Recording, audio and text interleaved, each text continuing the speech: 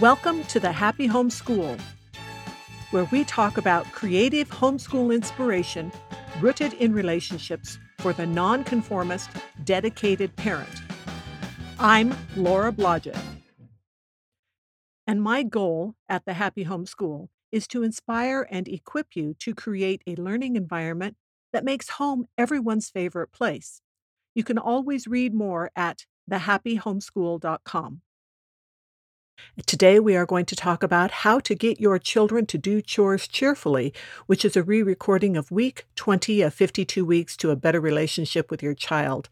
The title photo that goes along with this blog is an important example of how to engage your kids with chores and also kind of shows why a stool in my kitchen is one of my most important tools for engaging kids. And I'll talk a little bit more about that after we go through the main body of the discussion. So, how do you get your children to do chores cheerfully? Your first secret weapon is your own attitude. My children have good memories of chore time. In fact, so do I.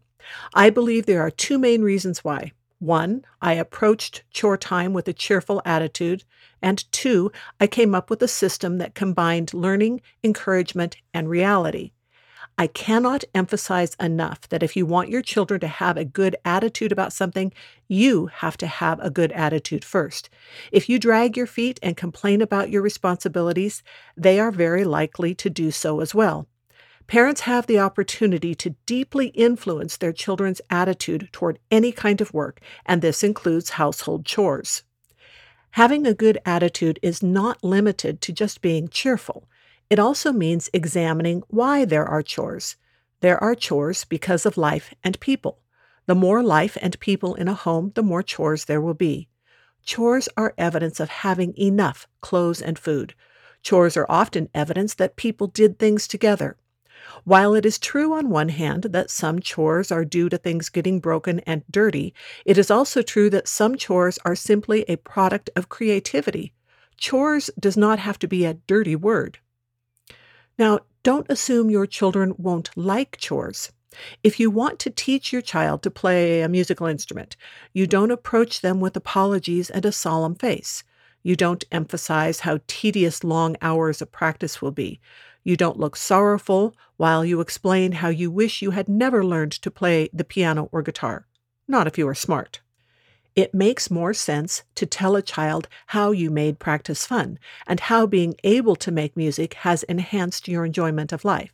You can do the same thing with chores. Help your children understand how doing and keeping up with chores makes life more enjoyable. Show them how to whistle while they work. Draw them into this nitty-gritty part of family life as another way to partake in one another's company. Here are some characteristics of a good chore system. A good chore system will have definite goals, be supervised, provide feedback, foster cooperation, teach with clear steps, offer variety, be at a good time of day, and make things fun. Let's flesh out those ideas. Definite goals. What are your goals with chore time?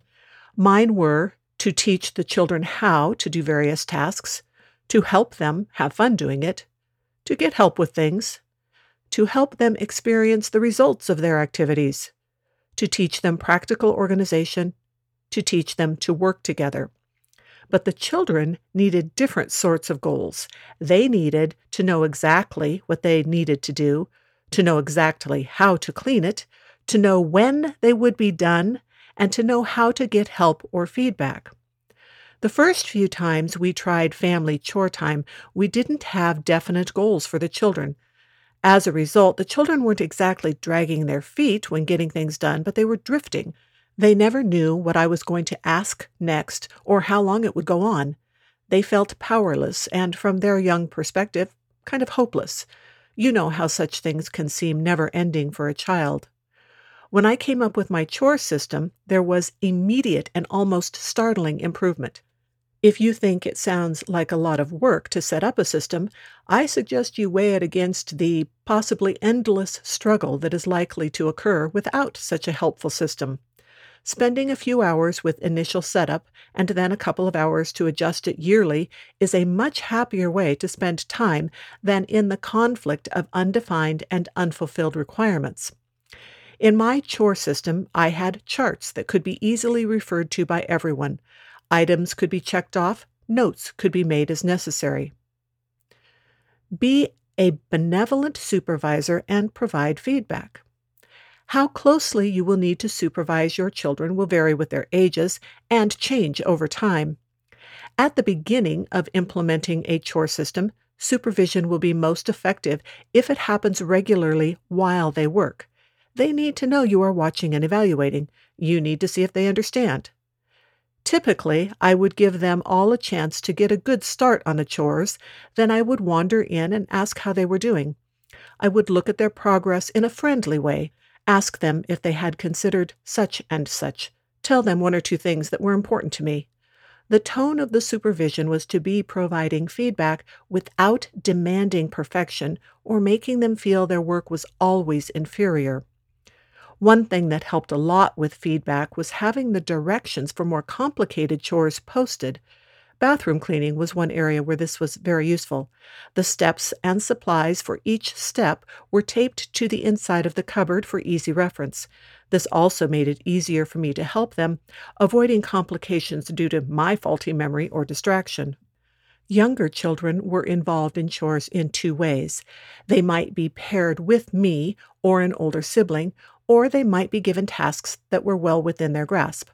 For instance, a younger child could be very effective at collecting all the dirty laundry. Some of our kittens got quite the rides during laundry collection. When it came to pairing older and younger siblings, I made it a point to limit the number of chores they were paired for. I didn't want older siblings to feel saddled with younger children constantly. I also wanted to make sure that the younger children had opportunities for independence. Cooperation by circumstance. Just because one person was going to be responsible for the main cleaning of a certain space didn't mean that other children could get away with leaving a mess. Each person still had to be responsible for what he had left out. If it was in the way of where someone else needed to clean, they had to be a team. This worked out in one of two ways. Either the person who needed to clean there nicely brought it to my attention, or the person who had left the mess pointed out they needed to help. The longer the chore system was in place, the less this was necessary. The children learned it was more convenient to get their things put away on their own time and at their own discretion than to have to spend extra time doing chores when everyone else was done. Teaching clear steps. Compare cleaning to cooking recipes. When you are first learning to cook a certain thing, the recipe is indispensable. You are not sure how changes will affect the outcome. You may not be familiar with all the ingredients or how they interact.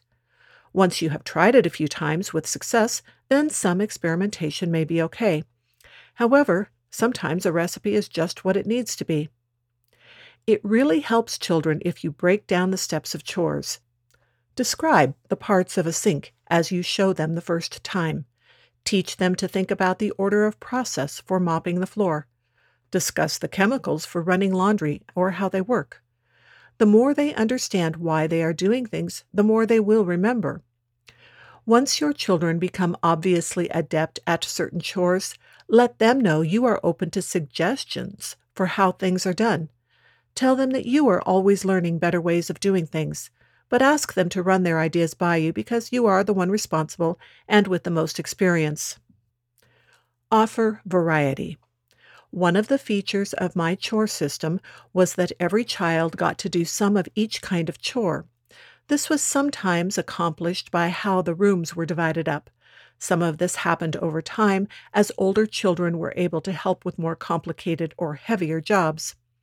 Thus, every week, each child was dusting or vacuuming somewhere, even if it was a very small room.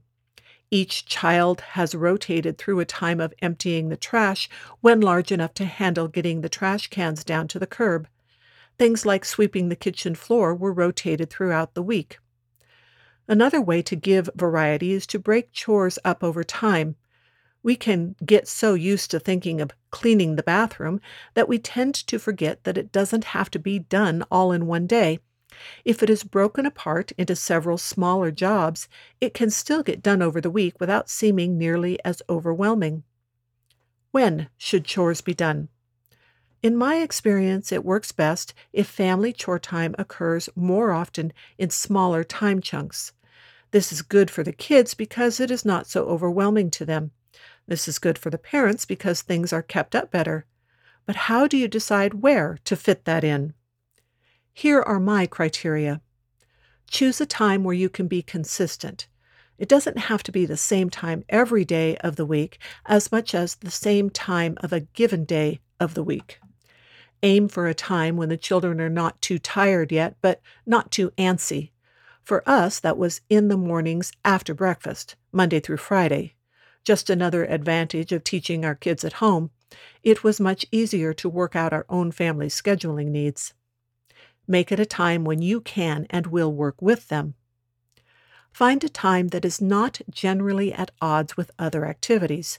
If you are trying to fix dinner, having chores going on around you can be quite inconvenient. Plus, you won't be able to supervise as well. Don't try to squeeze too much in when everyone is going to be pressured about getting somewhere.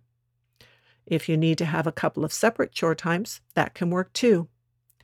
Lean toward limiting the chore time rather than extending the time to fit the chores.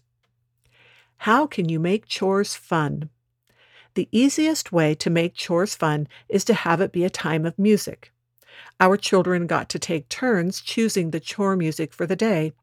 As much as was practical, they were allowed to dance, singing was rampant, keeping the music out in the open and shared was important for camaraderie and communication. Other ways to add fun are: let younger children put up stickers for tasks completed. Add Hug Mom to the chore chart. Leave them fun notes. Make a game out of finding all the dirt or dust. Letting them do chores in their pajamas.